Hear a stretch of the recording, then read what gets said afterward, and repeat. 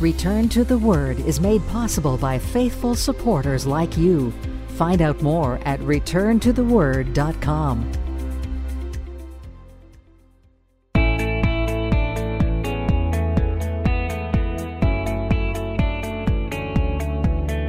Welcome to the broadcast ministry of Return to the Word with Pastor Mark Fontecchio, advancing the message of God's amazing grace through the teaching of God's Word. And now, here is pastor and author Mark Fontecchio. In 1903, there was a quiet little town in the Canadian Rockies, town of Frank, Alberta. It was built under the shadow of Turtle Mountain. There were rich seams of coal in Turtle Mountain that caused the people to build a town underneath its shadow. So this desire for coal led the residents to ignore the regular tremors in the rocks that were above. In fact, the miners got so used to these tremors, they even started counting on the tremors to knock loose the seams of coal. They really enjoyed the tremors because it would do their work for them, and it would knock loose the seams of coal and make their work easier. Even the local Blackfoot Nation did not like to go near the mountain. They referred to it like this, as the mountain that walks. That's never a good thing. And it got to the point just before the end that the mine had become basically self-operating. It really did. All the miners had to do was just go in and shovel up the coal as it fell from the ceiling of the mine when the ground shook. That's a little too rich for my blood. They ignored the warnings, and just after 4 a.m. on April the 29th of 1903, you can imagine what happened. A huge and enormous piece of Turtle Mountain, 3,000 feet long and 500 feet thick, broke off and tumbled down into the valley below. This is actually from a postcard back in that day showing what became known as the Frank Slide. And the exact number of dead will never be known. At least 76 men, women, and children were killed as the town was just covered. And only 12 bodies were recovered from the 100 million tons of limestone that fell down upon Frank, Alberta. Now, there are plenty of tremors today. All you got to do is turn on the news that are cause for concern. Tremors that warn you of what is yet to come. There's a lot of sickness in the land. There's a lot of protests. There's government unrest, a loss of freedom. A loss of freedom is not just a thing of the future, it's actually here today, now. And there's also a complacent Church of Jesus Christ in the land. All the concerns that dominate the headlines result in one survey telling us that about 3 out of 4 people think a major disaster will come in their lifetime that will be a judgment from God. More than 62% of Americans think that the world will experience a major catastrophe in less than 20 years. And almost half of all of Americans, 49%, would forego new high-end appliances in a new home if it had a safe room or a bomb shelter instead. A lot of people are running scared these days. People are just talking about the end times.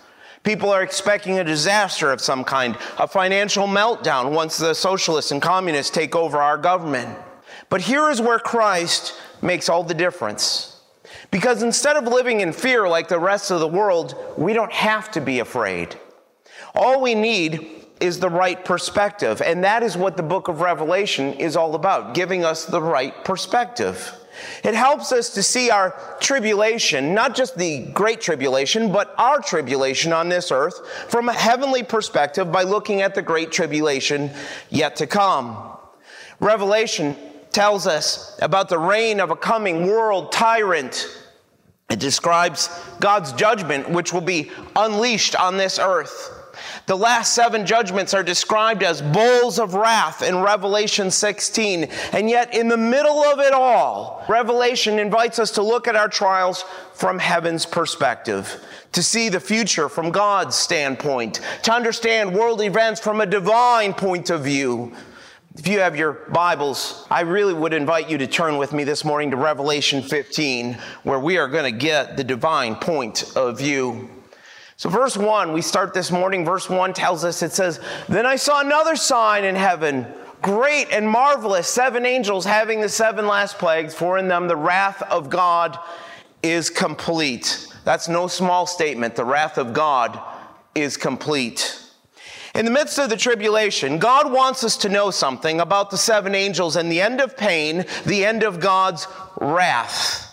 Because by this time in the book of Revelation, we are coming to the end of the tribulation judgments. First, there were the 7 sealed judgments. You can read about them back in chapter 6. Then were the 7 trumpet judgments in chapters 8 and 9.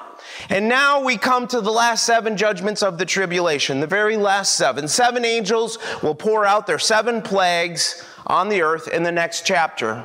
The 7th trumpet judgment is the 7 bowl judgments. It's pretty simple. These are terrible judgments upon mankind, but with them God's wrath is going to be spent. His anger is going to be finished. The 7 angels have the last 7 plagues, and the wording tells us that these are not to be thought of as long drawn out epidemics, but plagues that come with a quick, sudden impact. Swift, severe, destructive, fierce, powerful. The last judgments of God before the second coming of Christ, and God's blessing then will finally come as Jesus returns to this earth to reign for 1,000 years at his second coming, and then that marriage supper of the Lamb. Now I remind you that Scripture teaches believers from the church age will not go through the tribulation judgments. We who have trusted Christ will be taken out of the world before these judgments of God take effect. But after we are taken out of this world, after we are taken out, some will trust Christ as their Savior, and they will go through the tribulation. They will experience its terror. And for them, think of this truth in that day. This will be a great, great comfort for them. God's anger will not last forever. His judgment will come to an end. In other words, the pain is only temporary, but the praise will last forever. That's the perspective of heaven. See, not only for the tribulation saints, but for us as well as we go through the lesser tribulations in this life. Psalm 30 verse 5 puts it this way: for his anger is but for a moment, his favor is for life. Weeping may endure for a night, but joy comes in the morning. In the 1976 Montreal Olympics, a Japanese gymnast, Shun Fujimoto, broke his right knee during the floor exercises. Now that's a problem if you're doing what he was doing.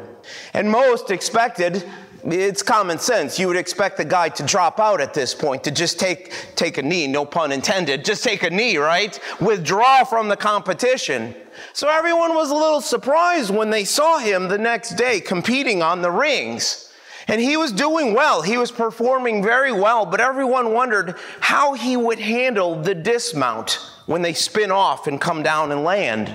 Well, Shun came to the end of his routine, and without hesitation, he just flew off those rings with a twisting triple somersault. And there was a moment where the whole audience just kind of gasped, and it was intensely quiet as he landed very, very hard on his wounded knee. And then the audience gave him this thundering applause, and he stood his ground in pain. Well, later, of course, the reporters had to ask about it, and they asked him about that moment, and he replied like this. He said, "Oh, the pain shot through me like a knife. It brought tears to my eyes. But now I have a gold medal, and the pain is gone." See, that's the way it is for the believer in Christ. The pain of this life, and this life can be a pain sometimes. It really can be a pain. The pain of this life is only temporary, but the reward for being, hear this part, the reward for being a faithful believer in Jesus Christ, that is eternal. So in the midst of all the tribulations of life, in the midst of all your struggles in life, in the midst of your sorrow and in your pain, get heaven's perspective on things. God will judge this world, and the pain and the suffering will end. And there will be a sea of glass and peace that belongs to God's people, even in the pain. So be calm and secure in the sovereignty of our God. Verse 2, watch this text. It's fantastic. And I saw something like a sea of glass mingled with fire, and those who have the victory over the beast, over his image, and over his mark, and over the number of his name, standing on the sea of glass, having harps of God. This is a fantastic verse. This is a great little verse. This is great truth from the Word of God. The sea of glass, if you're tracking with this, you're going to be rewarded with a beautiful teaching. The sea of glass, it takes us back to Revelation chapter 4, verse 6. It says this: before the throne there was a sea of glass like crystal, and in the midst of the throne and around the throne were 4 living creatures full of eyes in front and in back. The sea of glass in the midst of the throne, it is mingled with fire with God's people there worshiping Him. Now in chapter 4, let's put some pieces of the puzzle together. In chapter 4, we saw that the sea speaks of the holiness of God. The sea is designed to reflect the glory of God. It represents the holiness of God and the majesty of God that separates God from His creation. The sea of glass mingled with fire speaks of God's divine judgment proceeding out of His holiness. And the fact that the saints are able to stand on the sea of glass reflects the faithfulness of God in upholding His own and keeping with His divine, holy, and righteous character. These are the tribulation saints, standing on the crystal sea of glass before a holy and righteous God. They trusted Christ during the tribulation. They refused to worship the Antichrist. They refused to bow down to His image and the mark of the beast described in chapter 13. So what does the beast do? He kills them.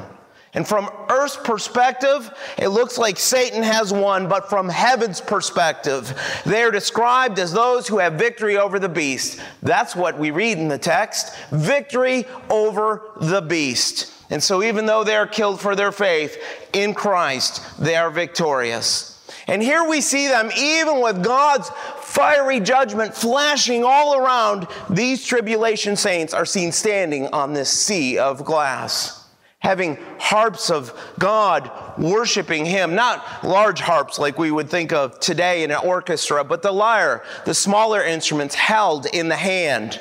Just as God used Moses to deliver the people from Egypt at the Exodus, and they crossed the Red Sea, so it is that Jesus Christ will deliver His tribulation saints, killed for their faith, to stand on the sea before the throne of God. They will refuse to worship the Antichrist, and their reward will be to worship God in heaven. So notice the picture that's given. Notice what the Word of God is telling us this morning. They're at peace. They're calm. They're not afraid. They have harps of God worshiping Him. Perhaps we need that right now. Perhaps we need that perspective in our lives in the storm we face now. You know, I think Daniel found it when he was in the lion's den, didn't he? Daniel 6 tells us he rested all night long in that lion's den. He got some rest, while King Darius was unable to sleep even though he's in the palace because he was worried about Daniel. And this type of perspective is why we see Peter in Acts 6 in prison, bound with chains to soldiers, guards at the door. And what was Peter doing? Peter was sleeping. Because Peter was at peace with God. See, that's living by faith. That's being fearless in the storm because of what Jesus Christ has already done for us. It leads us to worship. We can be, as believers in Christ, fearless when the lion is roaring. We can be at peace and secure even when the fire of judgment all around us is surrounding us, and we can sing praises to our King. Verses 3 and 4. Watch what it says. They sing the song of Moses, the servant of God, and the song of the Lamb, saying, "Great and marvelous are your works, Lord God Almighty. Just and true are your ways, O King of the saints. Who shall not fear you, O Lord, and glorify your name? For you alone are holy, for all nations shall come and worship before you, for your judgments have been manifested." You track with this. The text is going to take us a little deeper, and there's going to be a connection, a beautiful connection with the Israelites in the Old Testament.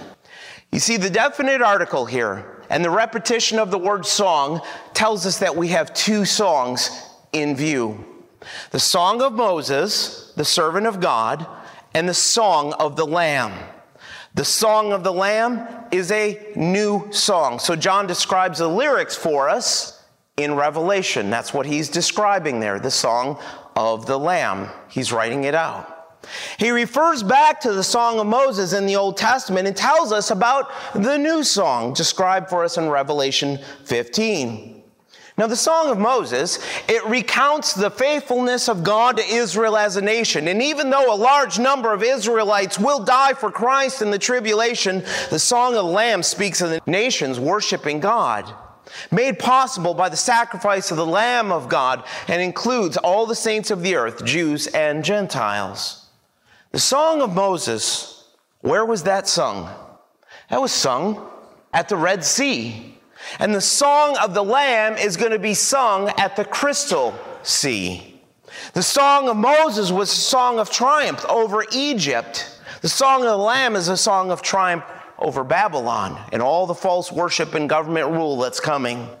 The Song of Moses told how God brought his people out of Egypt. The Song of the Lamb tells how God brings his people into heaven. The Song of Moses was the first song in Scripture. The Song of the Lamb is the very last song we see in Scripture.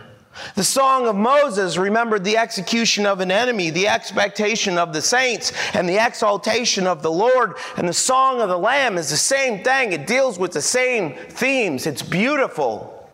Now, most would think that the Song of Moses referred to here was the song of Exodus 15. I agree. That was sung by Moses and the children of Israel when they were victorious over Pharaoh at the Red Sea. Let's just take a few verses. You can go home and read the rest. But let's just read a few verses from Exodus, where it says, "Then Moses and the children of Israel sang this song to the Lord and spoke, saying, I will sing to the Lord, for he has triumphed gloriously. The horse and its rider he has thrown into the sea. The Lord," notice this part, a very important part, "the Lord is my strength and song, and he has become my salvation. He is my God, and I will praise him, my Father's God, and I will exalt him."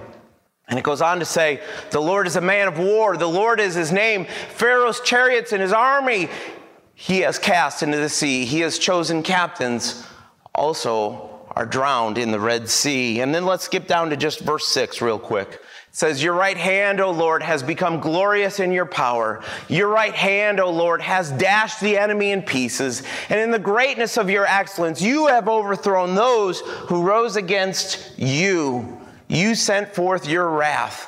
It consumed them like stubble." The Song of Moses in Revelation is probably a reference to this in Exodus 15.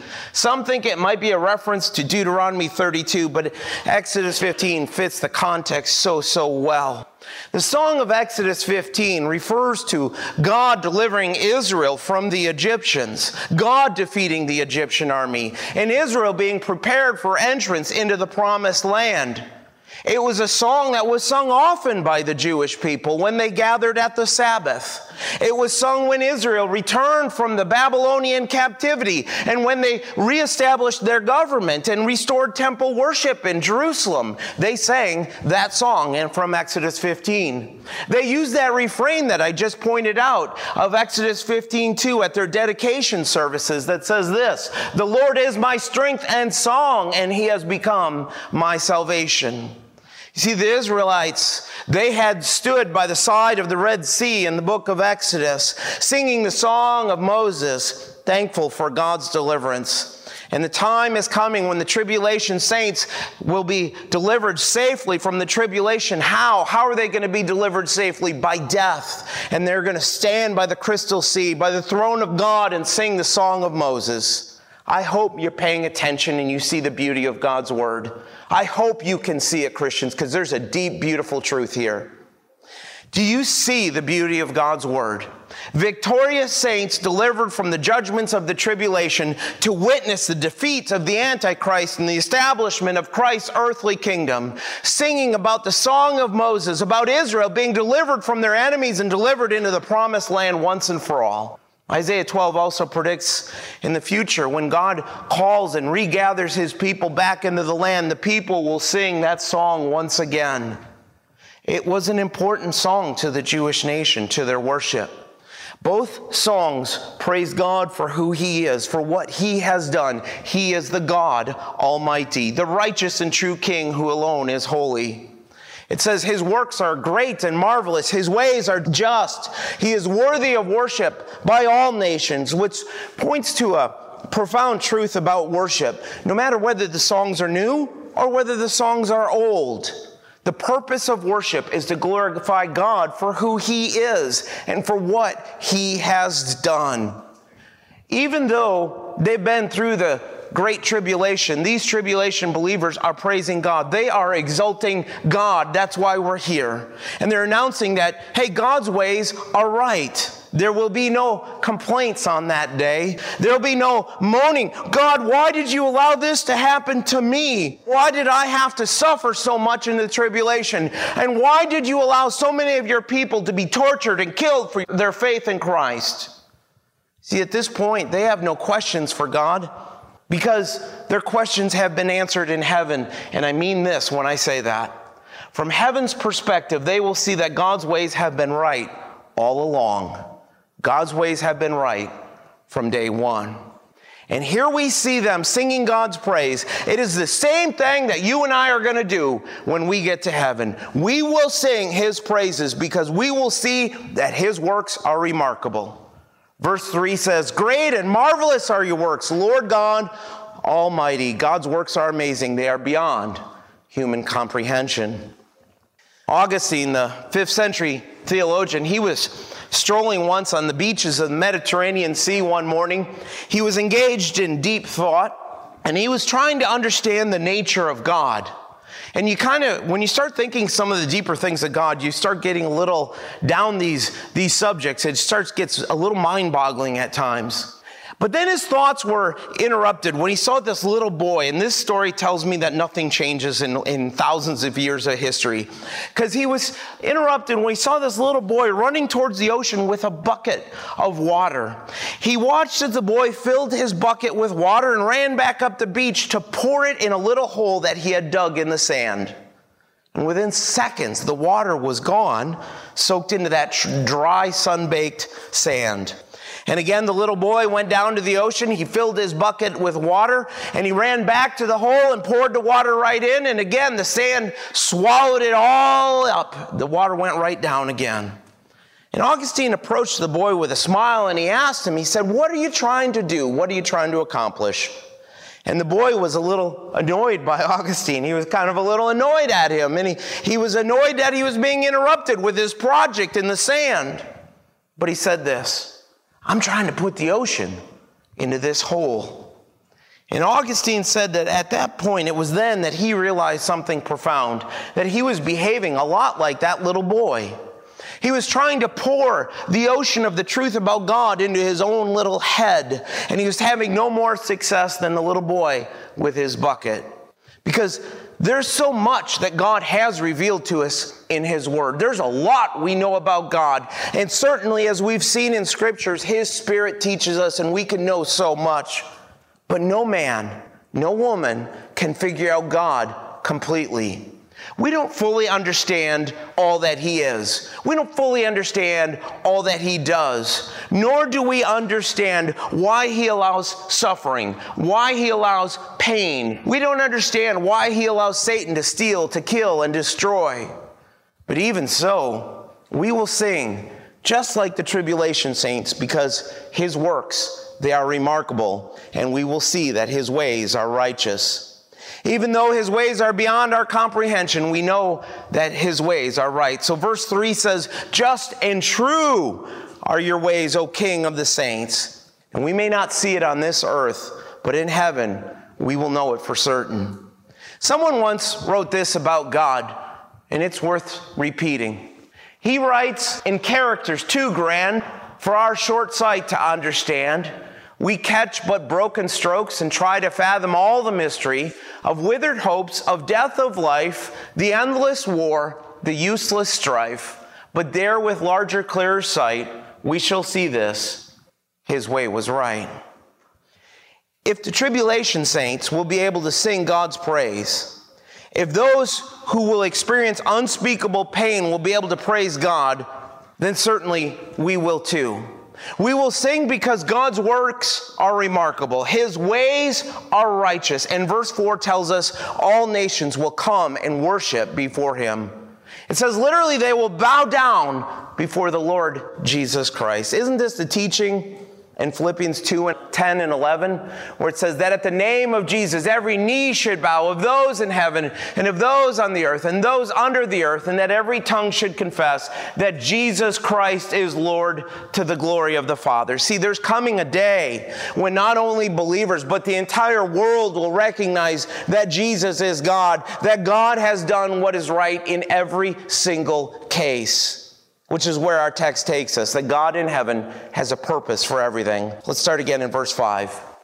It says, after these things I looked, and behold, the temple of the tabernacle of the testimony in heaven was opened. And out of the temple came the 7 angels, having the 7 plagues, clothed in pure bright linen, and having their chests girded with golden bands.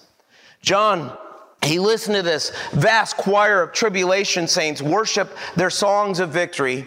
His attention was turned again to the preparations for the final outpouring of God's wrath on earth. Now, John saw a temple in heaven, and at the time of John's writing this, the earthly temple in Jerusalem had been in ruins for more than 25 years. But the temple on earth was only a model of the heavenly temple fashioned by God himself. This is the teaching, of course, of Hebrews chapter 8.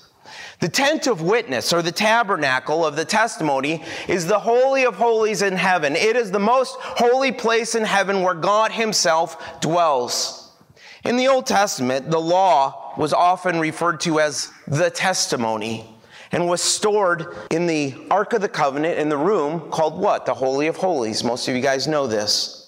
But notice this again in verse 5. There was something different about the temple in heaven. What does it say in verse 5? It says that instead of the holy place, or the Holy of Holies, being limited only to the high priest to come in once a year and offer sacrifices on behalf of a sinful people, this temple of the tabernacle of the testimony in heaven was opened. It was opened. And there Christ himself serves as our eternal high priest. So I want you to look at the contrast. The tribulation believers killed for their faith. The heavenly tabernacle is a temple with unhindered access to God. But for the unbelievers alive at that time, this same tabernacle becomes a temple of doom, doesn't it? It becomes a temple of doom. 7 angels will come out from the temple, clothed in priestly garments, pure bright linen, their chests girded with golden bands. And even the angels themselves dare not have any spot or blemish in the presence of a holy God. And then verses 7 and 8 tell us this. Then one of the 4 living creatures gave to the 7 angels 7 golden bowls full of the wrath of God who lives forever and ever. The temple was filled with smoke from the glory of God and from his power. And no one was able to enter the temple till the 7 plagues of the 7 angels were completed. The 7 angels come from the presence of a holy God ready to judge the earth. And no one can stop them. No one can come into God's presence and beg him to hold them back. No one can enter the temple because it is filled with the smoke of God's glory and power. When the earthly tabernacle was first completed back in the days of Moses, Exodus 40 tells us this. It says, so Moses finished the work, then the cloud covered the tabernacle of meeting, and the glory of the Lord filled the tabernacle. And Moses was not able to enter the tabernacle of meeting because the cloud rested above it, and the glory of the Lord filled the tabernacle.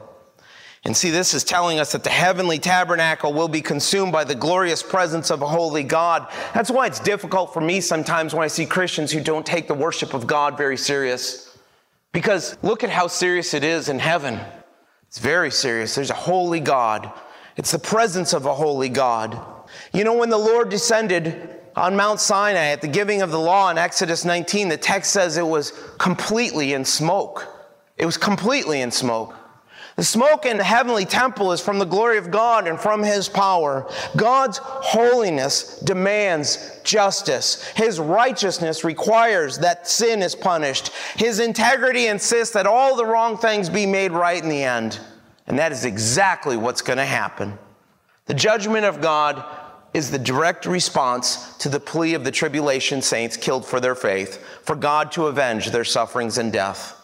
See, these bowls of wrath begin to answer the age-old question that you hear so many times: why the wicked, why the lost, why the unredeemed seem to go unpunished while the righteous suffer injustice? See, God's mercy has suffered long, giving men an opportunity to repent, but we must never presume on God's mercy. Judgment postponed is not the same thing as judgment denied. And during the final days of the tribulation, the temple in heaven is filled with God's glory, but the earth will be filled with his wrath, because his character and his authority demands that he must act. Christian author John White, he wrote, I'm going to gross some of you out. He wrote about the time his 1-year-old son Scott fell on a cement driveway, and he split that area right there below his chin open. And this gets gross. This cut was so deep that the floor of his mouth was open and exposed. Now, at the time, they were in a very remote location, and there was no doctors and there was no hospitals for at least 150 miles through windy mountain roads. So he looked around to see what he had to take care of this wound. And all that he had was one needle, some coarse thread, one pair of dull scissors, a pair of eyebrow tweezers. And he was worried about infection, because infection in children can set in quick, and infection in the floor of the mouth can be serious, even fatal. And so they made the decision that they needed to trim and stitch the wound with what they had. But they had no anesthetic, nothing to numb the pain. So they sterilized the instruments, and John did the best he could to explain to his son, but how much can a 1-year-old understand? Not much at all. So young Scott was placed on a dining room table, and pain was inflicted upon that young man. Adults held his limbs and his head down so that he couldn't move, so that he couldn't escape. And the father that he trusted became a fearful monster to him, inflicting unbelievable pain on him. And John said later, "How I wish that he could understand that I feared for his life. Mercifully, he still seemed to trust me when it was over." And I want to tell you this, that sometimes our Heavenly Father, he allows us as his children to experience unbelievable pain in this life. Something far beyond our ability to comprehend. But someday we'll be able to look back and see that everything that he did was right. Exactly right, precisely right. This will be the experience of the tribulation saints in Revelation 15, suffering on earth, killed for their faith, but now seen singing to God in heaven. Worship based on who he is and what he's done for us. It's the heavenly perspective that we need now, today, more than ever. Trust in God during our own trials in life. A.W. Tozer wrote this. He said, "We talk of God much and loudly, but secretly, in our thoughts, we think of him as being absent. And we think of ourselves as inhabiting a parenthetic interval between the God who was and the God who will be." That's to our shame, I would say. The Song of Moses draws on God's past deliverance. The Song of the Lamb looks forward to his future vengeance. But John's vision of joy in heaven and sorrow on earth in Revelation 15 should grab our attention, should turn our attention to our own situation today. Express gratitude for God's promise of protection, because before the events of the tribulation described in Revelation 15, 1 Thessalonians 4:17 tells us, before the tribulation even starts, those with faith in Jesus Christ from the church age, alive at that time, what? Shall be caught up together with them in the clouds to meet the Lord in the air. And thus we shall always be with the Lord. And even though God has not judged the world yet with his wrath, believers in Christ, boy, we can thank God for the victory over the enemy. You know, sometimes the idea of God's judgment on earth scares us. Maybe you look at the book of Revelation and it scares you. But if we've been mistreated in life, it is the very thing that draws us closer to him. So rejoice that there is a God who will right the wrongs. There's a God who's going to judge the sin. There's a God who will mete out justice in the end. This is the comfort of the tribulation saints, those persecuted and killed for simply holding to the gospel of Jesus Christ. And it should be the comfort to you, because you will not find justice in this world. Mark my words, you won't. It should be the comfort for you. So look to the peace that is ours even in the pain, and rejoice with the saints in heaven, even if you have to go through hell on earth. Return to the Word Ministries is committed to teaching the full counsel of God's Word and the gospel of Jesus Christ. For more about our ministry, please visit returntotheword.com. Return to the Word is a faith ministry. This means we freely distribute the teaching of the Word of God over the air and online. We do this without charge. If you feel led to support the ministry with a donation to help cover these costs, you may do so on our website, returntotheword.com, or by mailing a donation to Return to the Word, P.O. Box 879259, Wasilla, Alaska 99687. Thanks for listening, and we pray that the Word of God will be a lamp unto your feet and a light unto your path. Join us next time for another edition of Return to the Word.